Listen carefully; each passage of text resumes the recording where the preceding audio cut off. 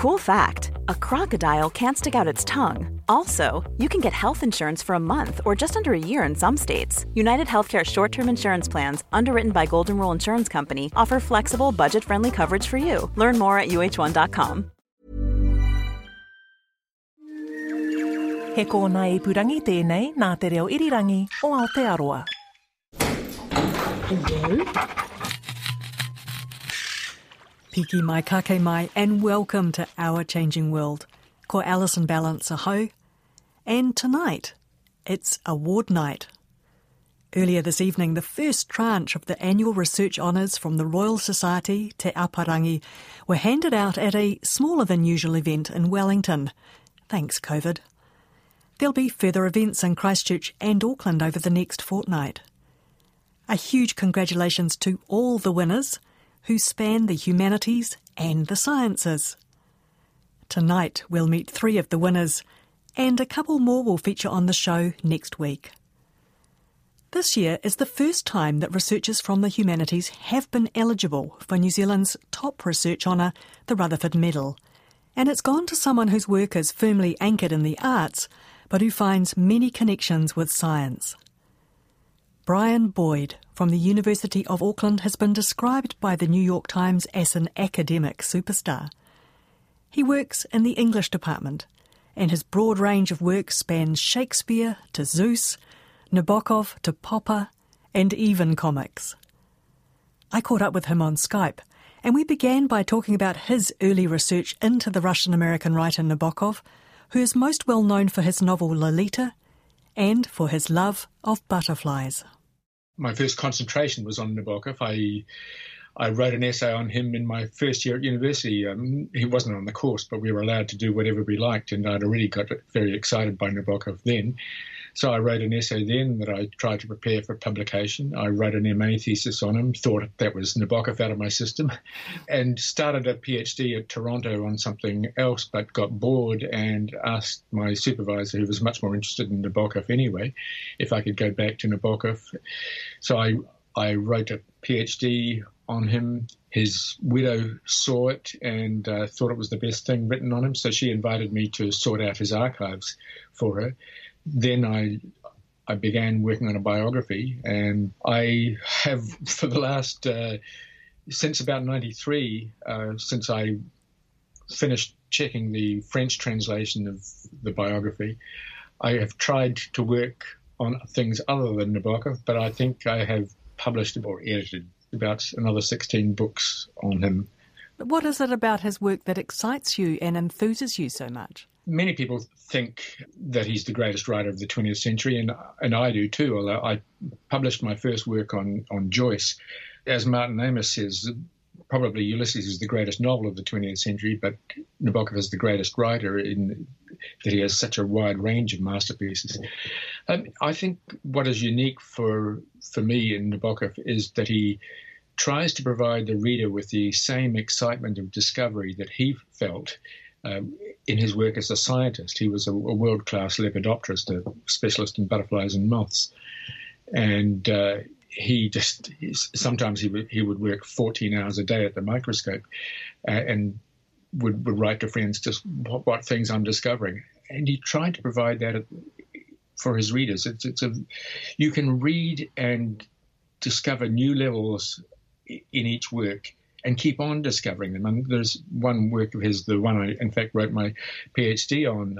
I'm still discovering new things in it after, 100 readings and massive research on practically every line. It's something I don't feel in any other writer to the same extent. Maybe Shakespeare has the same element of inexhaustibility, and Joyce, Finnegan's Wake is just too complex and boring for me, frankly. But Ulysses has some of that, but not the same deliberate hiding of things under the reader's nose, that if you suddenly make a connection between one part of the work and another, suddenly explodes in meanings that generates further consequences on other pages. So you're obviously completely inspired by the beauty and depth of his writing. Do you share anything of his passion for the beauty of moths and butterflies? Just a very amateur interest. No, I have edited his writings on butterflies, and I've worked with lepidopterists in his area. One of the fun parts of that was as people were rediscovering his work in the late 80s and realizing how groundbreaking his work on South American butterflies was.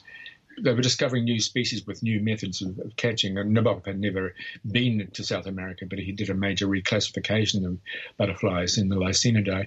And one of the people who was most interested in this and was discovering lots of new species was trying to get Nabokovian names for the new species to honour the groundbreaking work Nabokov had done. So that was fun, devising the right Nabokovian name for a particular new butterfly. Another person you've been very interested in is Karl Popper. I might have to get you to explain who Popper is. For some people, certainly at the end of his life, he was widely recognised, and he died in 1994, as the foremost philosopher of the 20th century. He's not nearly as well known as, say, Russell or Wittgenstein, but there are people who have worked on all three who think that Popper is much more fertile in his ideas. He's got two main claims to fame. One is his book, The Open Society and Its Enemies, which is a critique of totalitarianism and of the intellectual foundations of totalitarianism, going back to Plato and all the way to Marx. He wrote that while he was in New Zealand. He arrived in New Zealand at the beginning of 1937. He'd been raised as a Christian, but from Jewish stock, and he knew that by Hitler's standards he was a Jew. So he tried to escape Austria as soon as he could, and was here until the end of 1945. And he wrote The Open Society and Its Enemies as his war work, he said, as a contribution to the war effort. The historian Michael King calls it perhaps the most important book ever to come out of New Zealand, and I think I would agree. It inspired people who helped bring the Berlin Wall down. It inspired people who were marching in Tiananmen Square when the massacre there happened. He inspired George Soros, who had been one of his students, to set up the Open Society Foundation to promote freedom and democracy and education in places where it was most needed. And now, of course, he's doing it in the US because it's so desperately needed there, and he's become one of the bugbears of the American right. That's one strand of Popper. And the other main strand is as a philosopher of science and an epistemologist, a theoretician of knowledge, the Nobel Prize-winning discoverer of ways of countering the immune system's resistance to grafting, Peter Medawar, called Popper incomparably the greatest philosopher of science who has ever lived. And one of the interesting things about that is the way his reputation has changed so much that by the early 80s he was regarded, partly through, I think, in a way, the skullduggery of some of his former pupils, as passé, and many philosophers, in fact, don't read Popper anymore, but they read the critiques of Popper, which actually have nothing to do with what Popper said, except that they attack positions that Popper himself attacked. They use Popper's own attacks on these positions as if they were attacking Popper's position. But people in many other disciplines, especially scientists of all kinds, have been inspired by Popper. And it's amazing, for instance, that Nobel laureates in every area of the sciences, in economics, in peace, and in literature have been inspired by Popper. But I still think that his reputation is not nearly as high as the quality of the material deserves. So I'm writing a biography that I think be translated into lots of languages. My work has been translated into 20 so far, but I think this will be translated into far more, and will, I hope, rehabilitate Popper and look at the ironies of his changing reputation. But I should say that the award I've got is not for my Popper work. The award can only be for material that's already published. So that includes the Nabokov material and the work I've done on literature, art, and evolution. Yes, it's interesting how evolution keeps recurring as a theme in the things that you do. Yes. Nabokov was interested in evolution. Popper was very, very interested in it. He's regarded as one of the founders of evolutionary epistemology. In other words, how do we explain what we know in terms of the fact that we are evolved creatures who have sense organs and brains that are related to much simpler forms of life? What does that do to our understanding of what we know? And it was partly because of those dual interests in evolution in Nabokov and Popper that I really got launched into working on literature and evolution. There were other strands too.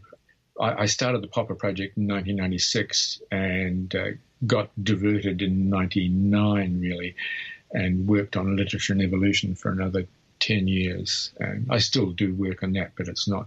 I try to focus on Popper all the time, but the Nabokov and the literature and art and evolution things do get in the way.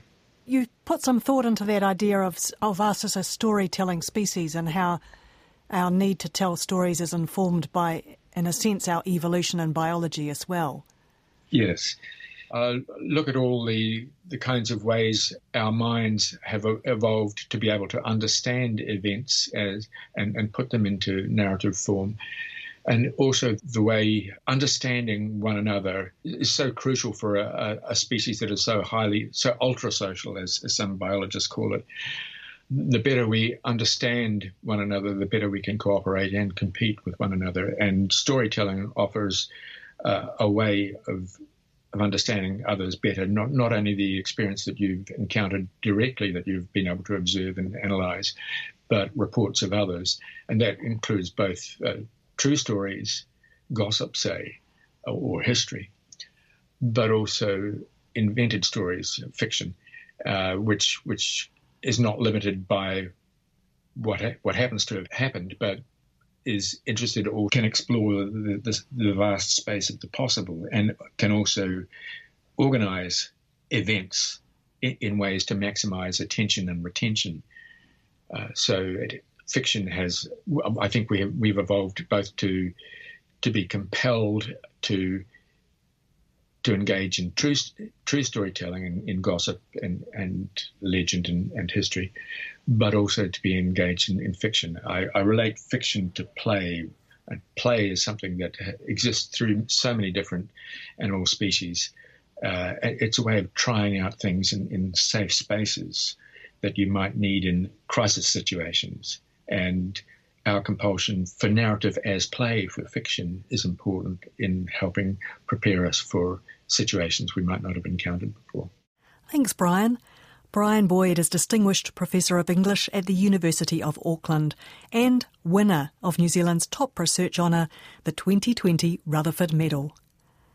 By the way, there are longer versions of all of tonight's winners' interviews on the Our Changing World webpage, rnz.co.nz/Our Changing World. Now for another winner.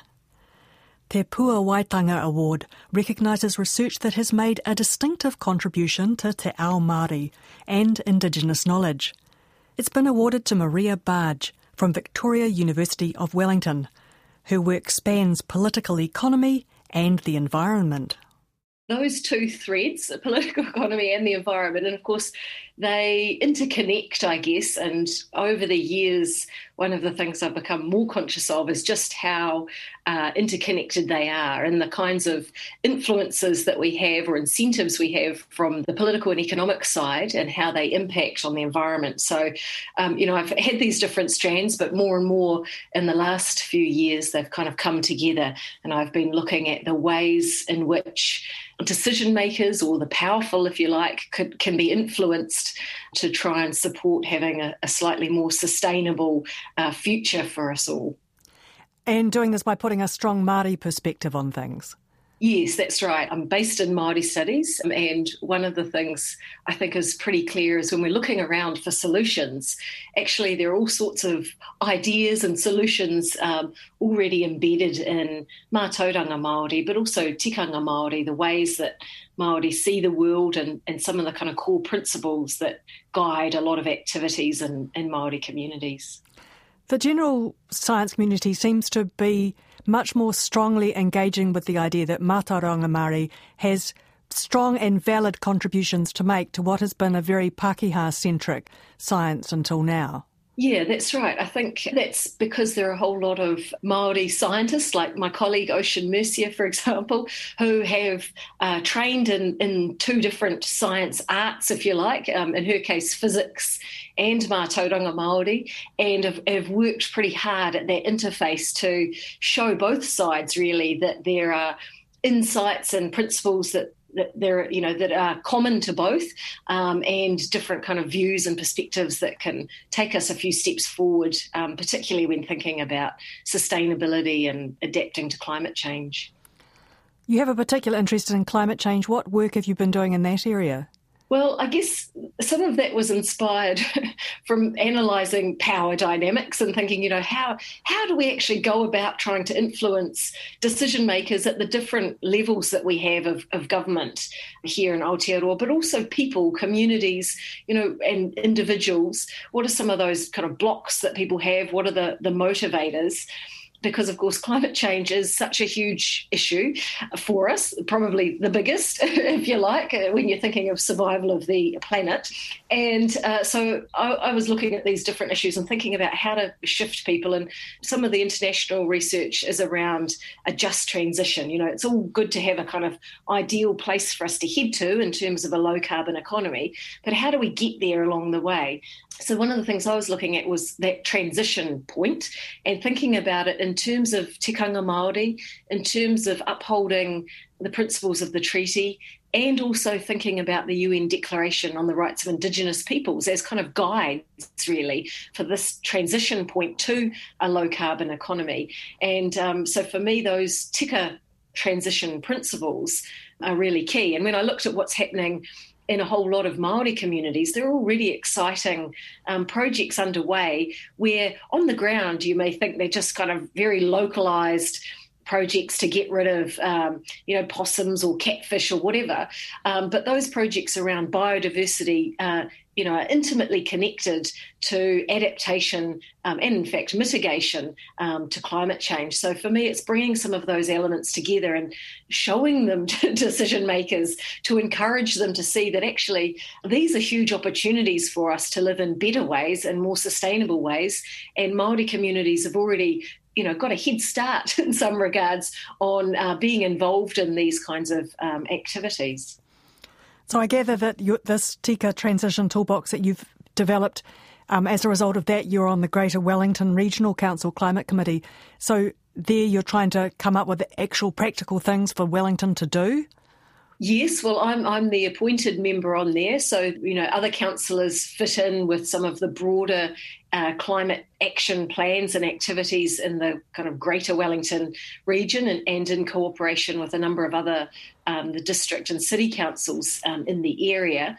So, there's a number of proposals there. One is around a low carbon fund, which has got going. And so that's certainly the council looking inwards to see what they can do a little bit better and then trying to inspire change in the broader community as well. Tell me about some of the things you're involved in with the Māori resource management economy. I know you do some work for your hapu. Yes, so I'm from Horohoro, which is just out of Rotorua, and got involved, despite my background being in political science and international relations, went to the hapu and said, what can I do? And they had some predator-free projects underway and some pests to get rid of.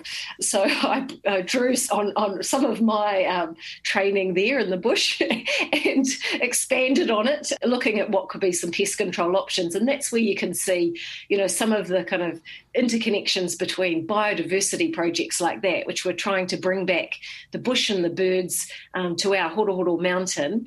And then thinking, well, actually, if there's some of the smaller trees that currently are being eaten and browsed by the deer and possums, if we can allow those to grow to maturity, then in fact we're, creating a greater carbon sink. And we know that climate change is going to have an impact, of course, on our already declining biodiversity. So it's kind of working backwards to try and mitigate some of that through these very local projects of just getting rid of some of the possums and deer. Are you already beginning to see changes on the Horohoro mountain? Some of our hapu members claim they can hear more birds now than before, but I think with possums and rats, and in our case we also have wallabies rambling about, it's a case of kind of keeping on top of it and trying to get those numbers really as far down to the kind of 5% level that people talk about as equating to a level where, the birds and bush can kind of continue to flourish even with the presence of a number of pests. And especially now we've had the COVID lockdown, I think there are a whole lot of groups who are suddenly a little bit more attentive to sustainability and food security and regenerative economies and things like that. So there's actually a proliferation of groups who are enthused and are connecting up. And so Toha, for example, an environmental impact investing group, doing these sorts of things, and a number of others where there are private businesses trying to invest in biodiversity projects, native forests, as part of a kind of climate change effort. Thanks, Maria. Maria Barge is in Te Kawa a Maui, the School of Māori Studies at Victoria University of Wellington, and she is the winner of the 2020 Te Pua Waitanga Award. Our third winner tonight has won the Hamilton Award, given by the Royal Society Te Aparangi for early career research excellence in science. This year it's gone to Nick Albert from Plant and Food Research for his work into colour and plants. When I caught up with Nick on Skype, I reminded him of our previous meeting 6 years ago in a glasshouse full of mutant petunias. These mutant petunias are actually not so scary. They have variations in the genes that control flower colour. So these mutants might have had white or pale flower colour patterns, the types of things you might see in your garden centre. I was using them because they're really interesting tools to understand how genes work together to turn on the pathway that actually makes the pigments, the purple colours that we see. Why do plants even have colour? The colours themselves, the red pigments, evolved quite early in land plants, and it's often associated with stress. It sort of behaves a bit like a sunscreen against too much intense light. So it actually just acts a bit like a sunshade. And I guess common examples are things like autumn colour. When we start seeing those red colours in autumn, the plants are trying to recover all the nitrogen in their leaves as they are going to drop off those leaves. But as they're doing it, they are prone to the light stress. And so you usually see that on the sunny morning side, the side of the tree that gets the morning light when it's cold tend to have the deepest colours. And so that's one reason why plants might have these pigments. So we often see a blush of colour in their stems or in their leaves. But they also are really important in our fruit and flower crops because they act as an advertising signal to animals, including us, to say, eat me, I'm ready, or come and pollinate me. So reds and purples, what pigment causes that colour? So it's a pigment called anthocyanin, and anthocyanins are the most abundant type of pigment that ranges in colour from sort of an orangey red like in pelargoniums, all of your main red colours, so think of red roses, right through to purples and blues. And we even have some really amazing blues, things like cornflower, which are really quite complicated, but they're still anthocyanin pigments. And you were looking at the genes that cause these colours. Tell me about that. So people have been interested in pigments for a really long time. I mean, Darwin, Mendel, these sorts of variations in the genes that affect colour allow you to understand how genes are inherited, for example. But we're really interested in how does one cell get the message that says you need to become coloured now versus the cell next to it that doesn't have that same message. And if you think of something, a flower with a really, really complicated colour pattern, something with stripes or spots, so something like an orchid, maybe even an orchid that looks maybe like another organism. Sometimes we have flowers that look like moths or quite intricate colour patterns. It's all genetically controlled, and that's really interesting to me. How do you get these ordered patterns out of essentially chaos. You've all got the same genes, but the messages are different. What number of genes are we talking about? To actually make the pigments, maybe around 20 or so that need to be turned on at the right time and place. And if you don't get them all turned on, then you don't get colour. But then there are other genes, the ones that I am working on, and they actually act like a switch, and they turn that whole pathway on at the right time. And so there might be, I don't know, maybe another 10 genes that might be involved in that. We're still discovering more. But to go back to your two cells side by side, they've both got the same 20 genes, but in one case they've been turned on, in the other case they're turned off? That's right. And we're still understanding some parts of that. Spots are really, really interesting to me. If you think of something like a foxglove, you've got a pale sort of purpley pink base colour, and then inside there are some really, really dark spots. They're very, very pigmented with anthocyanin. But often around those spots it can be white, kind of emphasising that colour. And in that case, we think that the spot cells are actually inhibiting colour in the cells adjacent as well. But that's an area that's still not well understood. It sounds like an exciting area to be working in, lots of discoveries. Lots of discoveries, lots of surprises. I think what I find really engaging about it is when something has worked in an experiment, you can usually see it. That's quite rare in biology. Usually it's a colourless liquid in a very small tube. Of course, whereas you get a beautiful flower out the end of it. That's right, yeah. I'm actually been working with someone new in the lab on a new colour project, and they're absolutely thrilled because they know their work has been successful because they're producing really colourful plants. So does this have implications for things other than nice coloured flowers? Is this something you could apply to something like fruits? Absolutely. We're drawn to colour. It's something that is quite important to us, and we make decisions when we're in the grocery store or selecting a fruit or vegetable from the garden. Colour is really important, and we're also interested not only because we like the visual appeal of something, but these pigments are also really good for human health. There are lots of compounds that plants make that contribute to human health benefits, and anthocyanins are one of these groups of compounds. So we want to make sure that our crops that we keep growing, that they've got really good levels of these. And actually that's getting harder. For example, in apples, high temperature actually inhibits coloration. And so you could have this wonderful crop and it's looking like it's going to be fantastic. And then if a heat wave comes through, you can actually reduce substantially the amount of anthocyanin. The crop doesn't look as appealing. No one wants to buy it. And actually it has less of these health-promoting compounds in it. So we're trying to actually breed apple cultivars. This is work, and I'm not directly involved in this, but work at Plant and Food is looking at this very issue. And looking at it at a genetic level? That's right. The idea is to breed new cultivars that might be more resistant to higher temperatures. And then if we find plants that are resistant, then we can start working out what are the genetic changes that allow that to happen.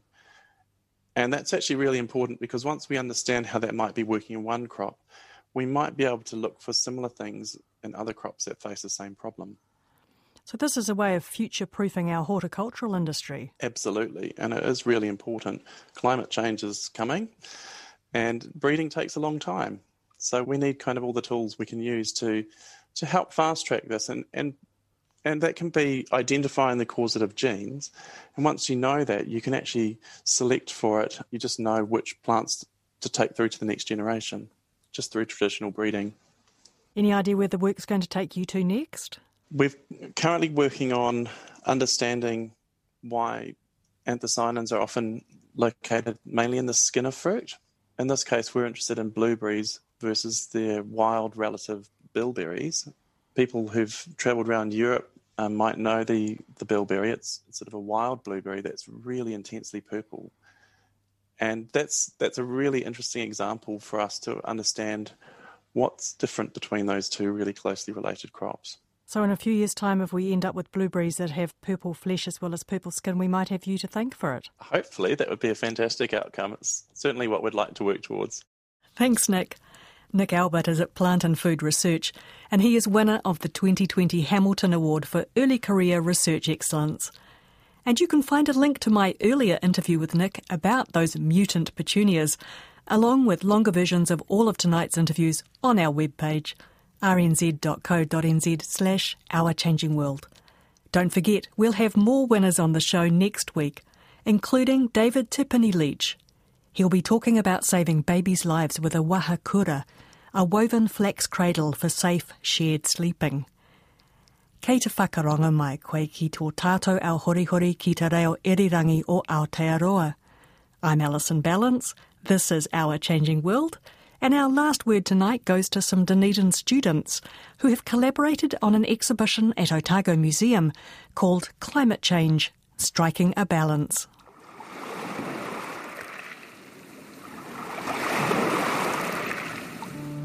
I stand here, on the edge of this beach, this piece of land that has been passed down from sun to sun. And as the sea dances past my feet, I wonder, will this ocean that has fed our forefathers be the same that devours the coconuts and the trees? Oh, I wonder. I stand here, on this land that has fed the mothers of my mothers, and as my feet sink into the rich soil of the land, I wonder, will the food of my ancestors vanish along with the shells? Will the identity of my people disappear into the blue? Will this way of life sink past the raging seas? Oh, I wonder. I stand here, wearing the traditional clothing of my foremothers, and as I wear days-long work of aunties and cousins, I wonder, will the ocean also swallow our precious pandanus plants? Will the sacred knowledge of weaving fade away? Will the colors of my clan turn into the thousand shades of blue? Oh, I wonder. The ocean used to bring us emerald seaweed and seashells, but now she brings along souvenirs from other countries. She brings bits and pieces of plastic. This is now the new beauty of our land, not native to the island, thus destroying the growth of the plants inhabiting the white, pristine beaches, the lush green forests, the eerie mangroves. Is this really the new beauty of my island? Oh, I wonder and wonder and wonder. I stand here, knowing that today has come, but the future's not promised. To my sisters in the east, I am with you. To my sisters in the west, I see you. And as the sea continues to rise into your Marshall Islands, my Belau, our Micronesia, our Pacifica, remember, it is 1.5 to stay alive. Climate change is the biggest environmental challenge of our time. The youth of Otago wants to show you the impact through our eyes. At our new exhibition at Otago Museum, Climate Change, Striking a Balance. Learn about the science of climate change and the inequality of emissions and impacts through art, poetry, and incredible interviews with youth across the Pacific. Hi, I'm Grace. I am one of the students who has participated in or helped in creating this exhibition. Yeah. Hi, I'm Jeremy, and I'm also one of the students who participated in helping to make the exhibition. Kia ora, ko Casey Tokuunga. I'm also a student who helped make this exhibition. Climate change equality is so important to me, as it should be for everyone, because I think that it is everyone's responsibility to act to gain equality for everyone, because we're all connected and we all have to live on the same earth. Yeah. So, yeah, I feel that it's my responsibility to fight for climate equality now, because, like, if it's not me, who will fight? And it's so crucial that we do it now.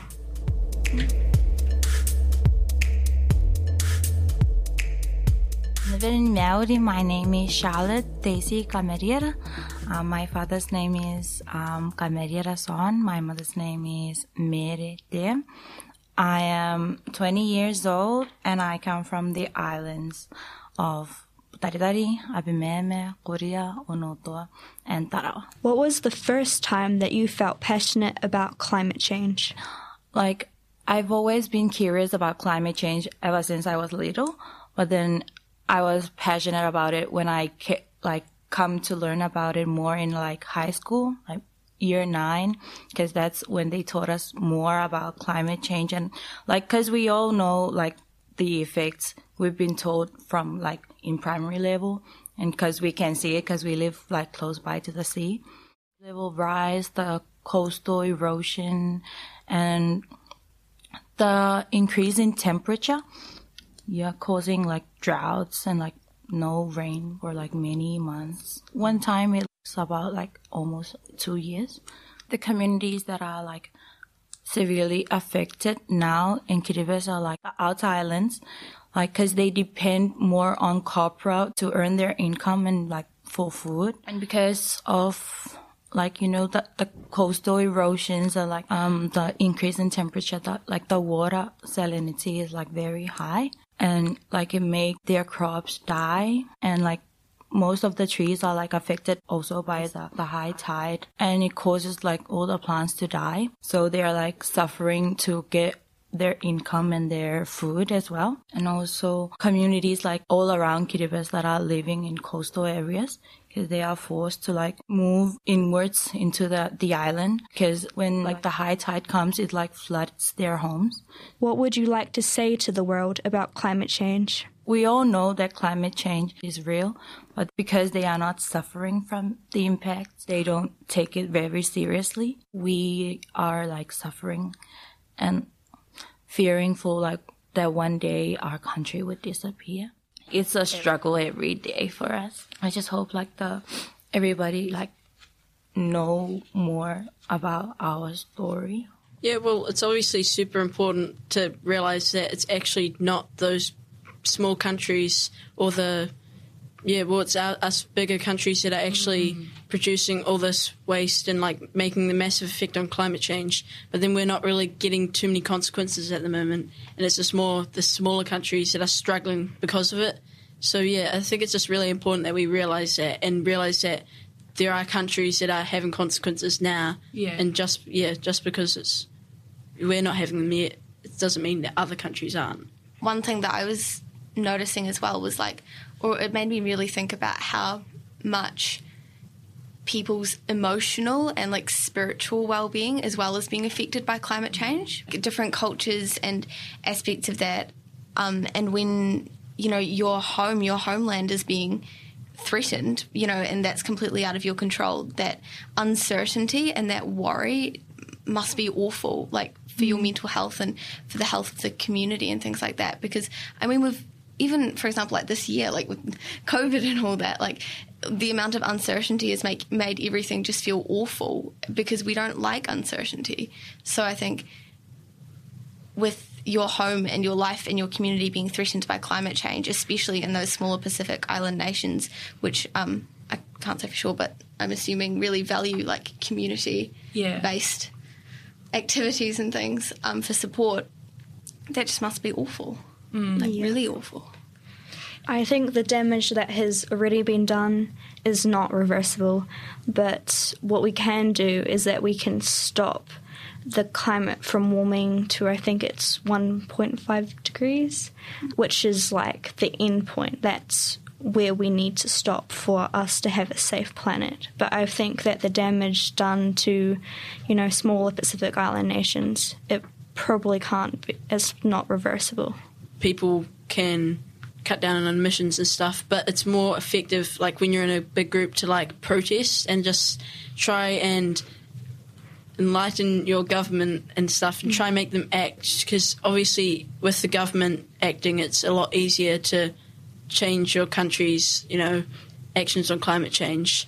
So yeah, but then also individually it's just important that you don't just protest, but you also compost or think about your waste and just like reduce your waste by thinking about it and reuse anything that you produce. So yeah.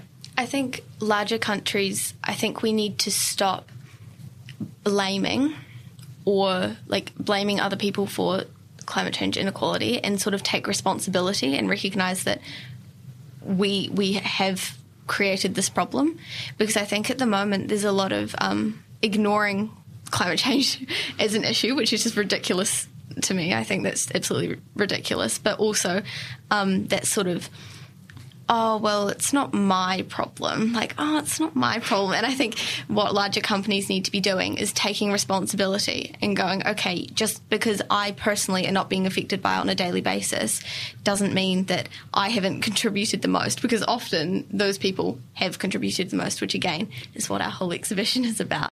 Big thanks to Grace, Casey and Jeremy, and to Otago Museum's Claire Concannon. Thanks too to Otago Access Radio for that audio, which is part of a longer OAR FM feature. It's a great listen, and you can find a link on our webpage, rnz.co.nz/ourchangingworld. The exhibition, Climate Change, Striking a Balance, has been at Otago Museum, and while it is taking a short 2-week break, it will be back there again from the 16th of November. Do check it out if you're in Dunedin. Before I go, here's a fascinating postscript to last week's story about Niwa putting deep-sea corals to the test. One of the corals being tested produced babies on the last day of the experiment.